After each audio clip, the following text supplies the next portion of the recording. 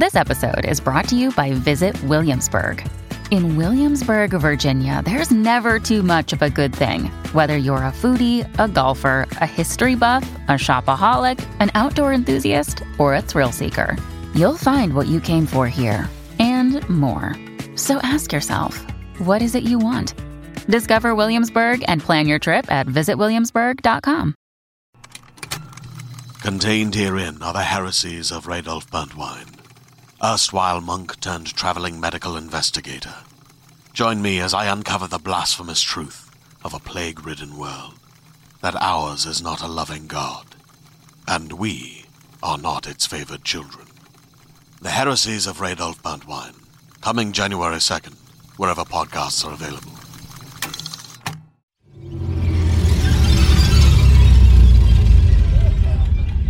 Our man hasn't come home. Your man invaded my home. Your man attacked my daughter. Well, we're not leaving until Luke walks out of this gate, alive. In that case, you're not leaving at all.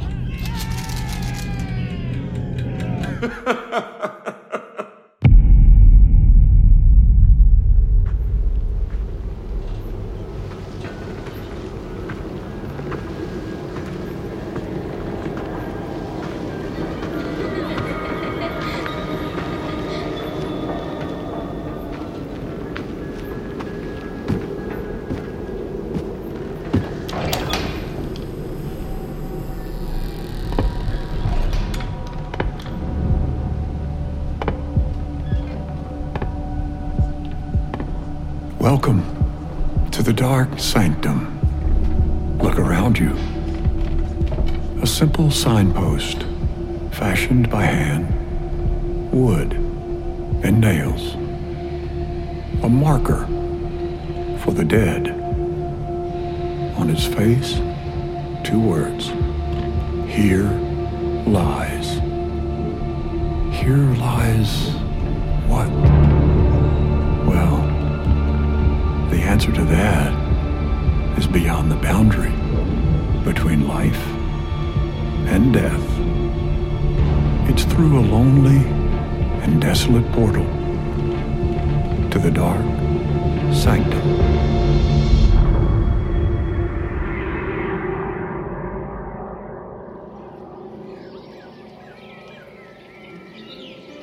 I remember the blue sky and the billowing clouds. I remember the bright sun on my face and the trees swaying gently in the breeze. This is home. We call it the cabin by the creek, even though there's no cabin and the creek is a mile away. One of the adults even made a big sign, "Cabin by the Creek," and hung it on the barbed wire fence that surrounds our RV park. That's home. One of those RVs is ours. We travel together, stay together, like those covered wagons back in the day out on the frontier. There's safety in numbers, they said. I guess there's not much safety anymore.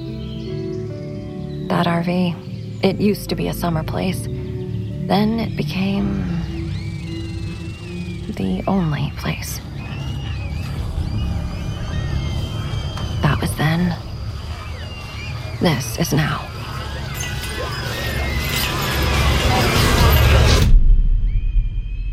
But I'm getting ahead of myself. My name is Melody.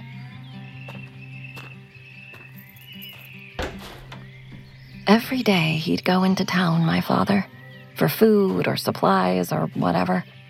He took the dead with him, the lifeless corpses. He'd pile the bodies on the back of his truck every day. Where did he go? What did he do with those bodies? He'd never say.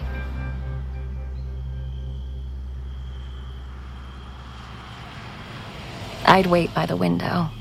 I could hear him coming from a mile away. I'd open the door and wait for him. It was a game we played. I brought you something. He always brought me something. My dad. He used to be an accountant. He knew numbers. He was completely unprepared when it happened. Whatever happened. Whatever transformed then into now. What is it? What is it? His arm was behind his back. Show me. I picked these for you and your mom. 24 of the most beautiful daisies. Yeah, I know, they grow wild everywhere here. A sea of daisies, far as the eye could see. He could have scooped them up right outside the door, but I didn't care. They were for me. They were from him. When it happened, nobody was ready. How can you be ready for that? But my dad, the accountant, because of him, his warm heart and his big arms, because of him, we were still safe. That's when he swept me up in those big arms. Such a smile on his face. The stars were in my eyes. There was a chill in the air, but I was warm all over. I was 14. I was happy. And I was alive.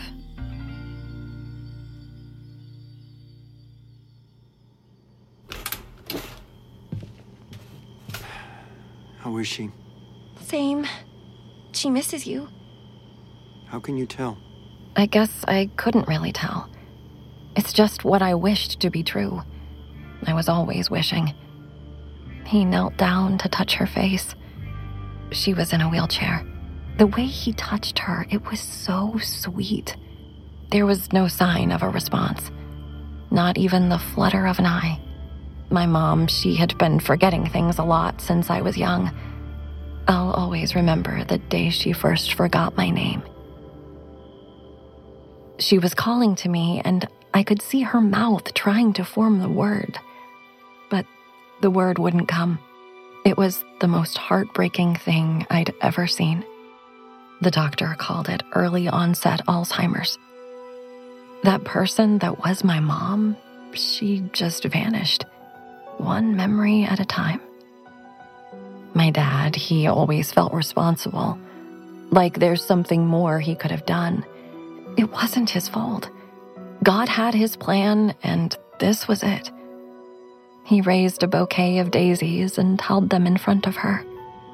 I saw it. Did you see it? Yes, I saw it.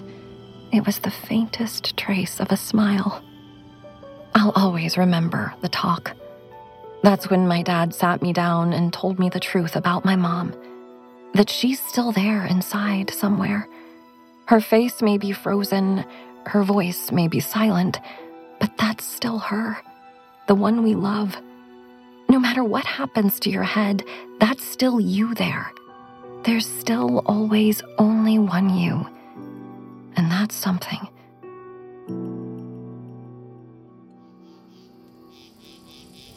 At night, we'd join the other families, the others in our community, around the fire. We were mobile. That's a good thing. If something bad went down, we could strike the fence, pack up our stuff, and go, all of us, to a new place, a new field, a new cabin by the creek. That barbed wire fence and the gate built into it, it's the only thing separating us from them. You feel like you're in a cage when they come around. A zoo, a freak show. They're the customers, and you're the freaks.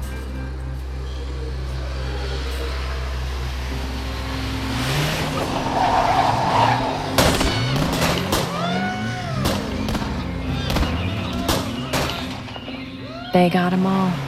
They always got 'em all. The cleaners, we called them.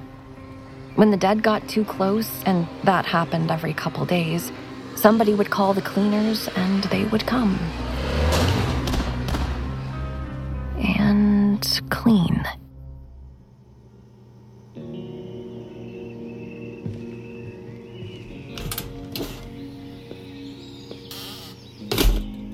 There he goes again, my dad.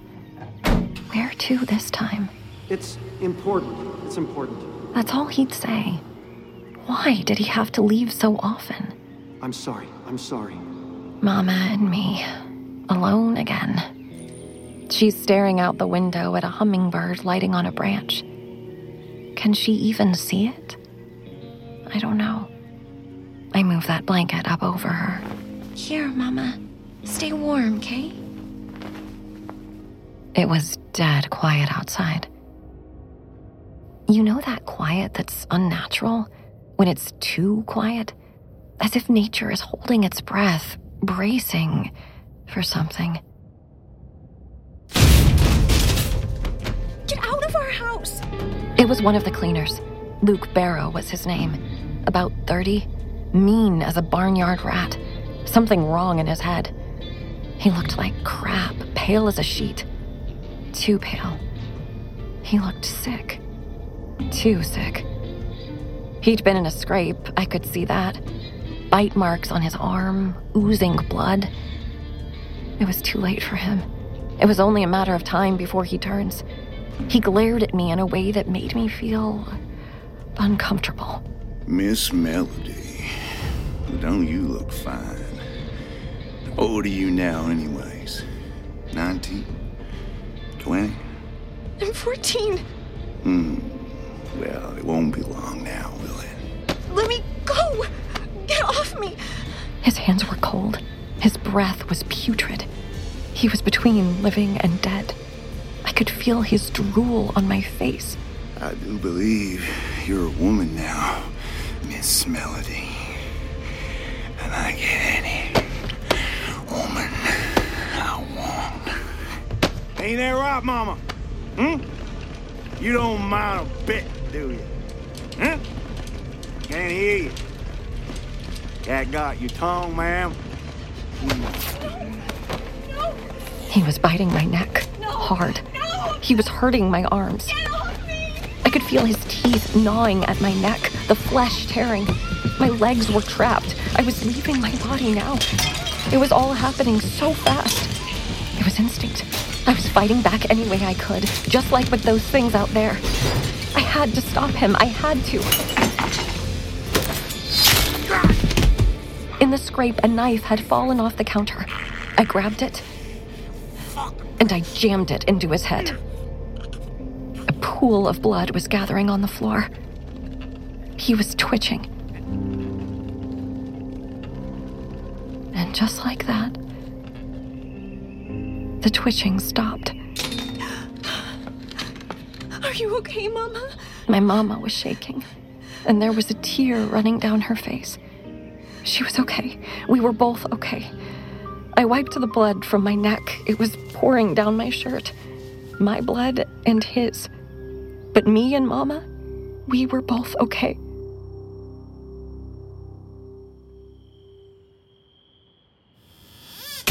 I waited till it was dark. He was a mean old bastard. A heavy, mean old bastard. Digging that hole took hours, and that was for a shallow grave. That was more than he deserved. I was sore. I was bleeding. The pain in my neck was spreading all the way down my arm now. I was beat up. But I won. I won.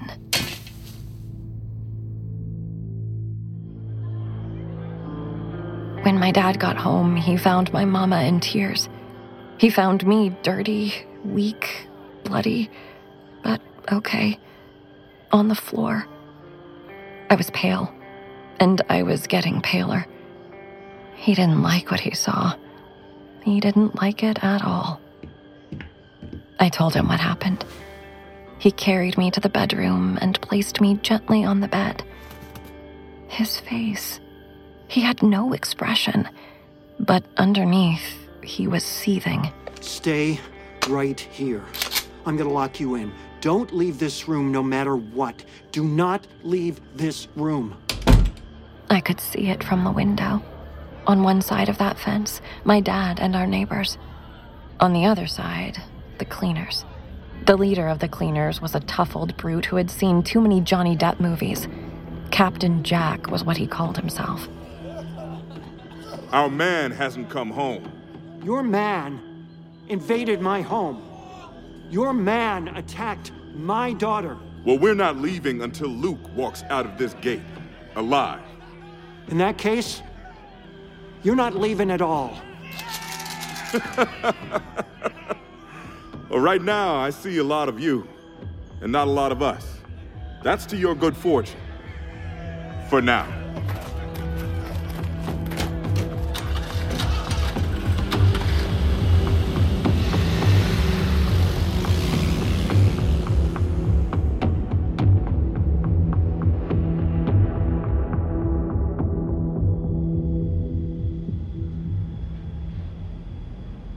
It was a long night.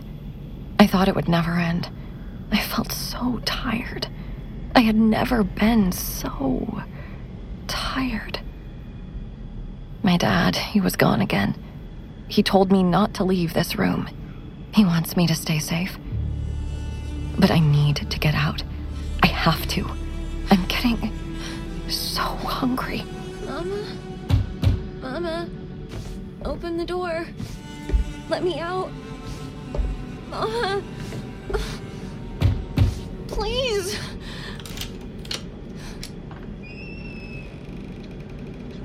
Mama. Things were getting fuzzy. Black dots everywhere I looked. My head was swimming. The pain in my stomach. I tried to cry out, but couldn't. Everything was slipping away. I was losing the feeling in my hands, my legs. Is this what it feels like? To die?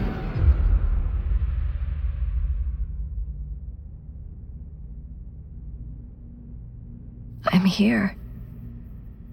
I'm here. The door's open. Wide open. I'm finally free. Mama? I have to check on my mama. I need her now so bad. Mama? There she is in the corner of the room, still in her chair. She doesn't look hurt. She just looks terrified. Mama? I've never seen such fear in her eyes. She's staring at me and trembling. She's moving her mouth to speak, but nothing is coming out. Why are you crying, Mama? She's gritting her teeth, trying to scream.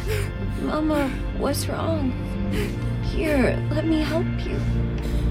I just want to touch you. I'm better now. I'm free. Let me help you. Let me touch you. No, Mama, no! I couldn't stop her.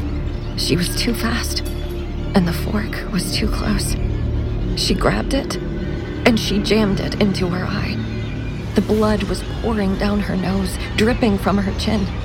I put out my hand to touch it. I reached in to kiss her, to taste her. It's my dad. He would know what to do. He would know how to help. I could see the bright sun shining in the doorway, the glare blinding me. I tried to run to him, but my legs couldn't move that fast. Papa? I wanted to see my papa. I needed him to hold me now. I needed to touch him. I was so hungry. In the bright light, I saw him there, standing by his truck with a bouquet of daisies in one hand and a shotgun in the other. Papa? The look on his face. How can I describe it? The pain of 1,000 needles. A deep sadness, unimaginably crushing. What was wrong? Papa? I was moving down the steps towards him now. I needed him. I wanted him. I wanted to touch him. Papa? He was crying now. A miserable frown. He was wrenching like he was in pain. He dropped the bouquet of daisies to the ground. I reached out for him. He stepped back. He raised his shotgun, and he pointed it at my head. Papa? I need you now.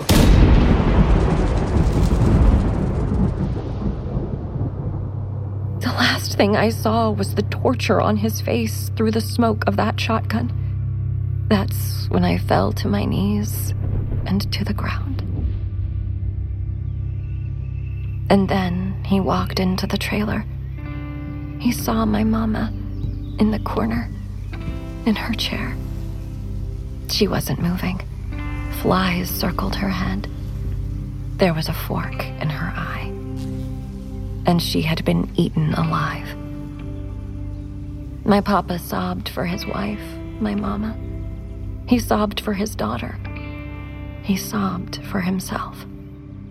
Life is short, he used to tell me. So short.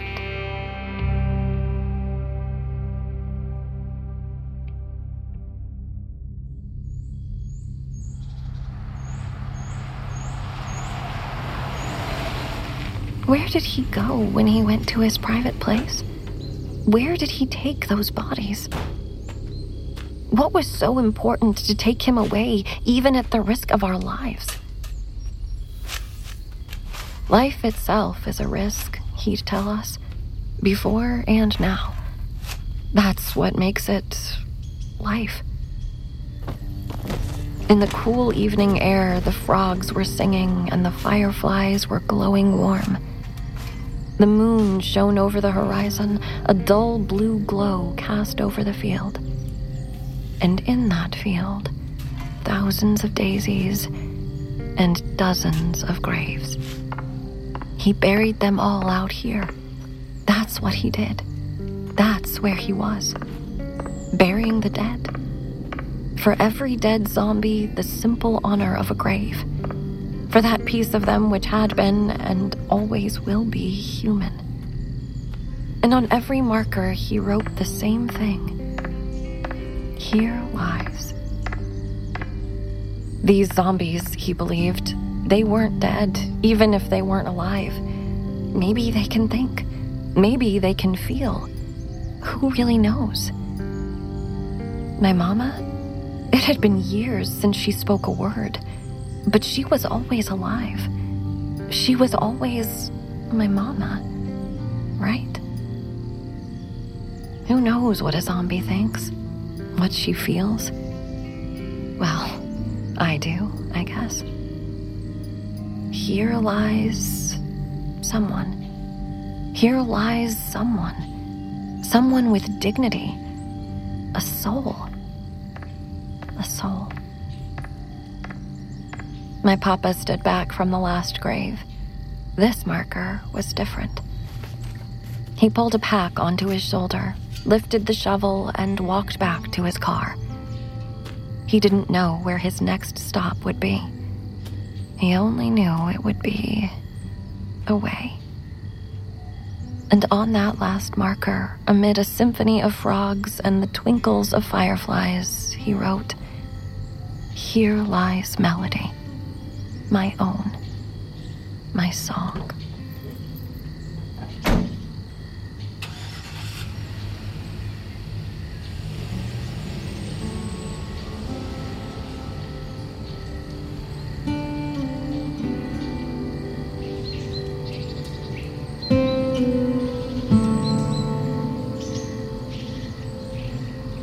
The Dark Sanctum. Episode Here Lies. Starring Carissa Vacker, Clive Standen, and Michael O'Neill. Created, written, and directed by Mark Ramsey. Produced by Mark Ramsey and Jeff Schmidt. Sound design, scoring, and mix by Jeff Schmidt. Executive producer, Paul Anderson for Workhouse Media. Until next time.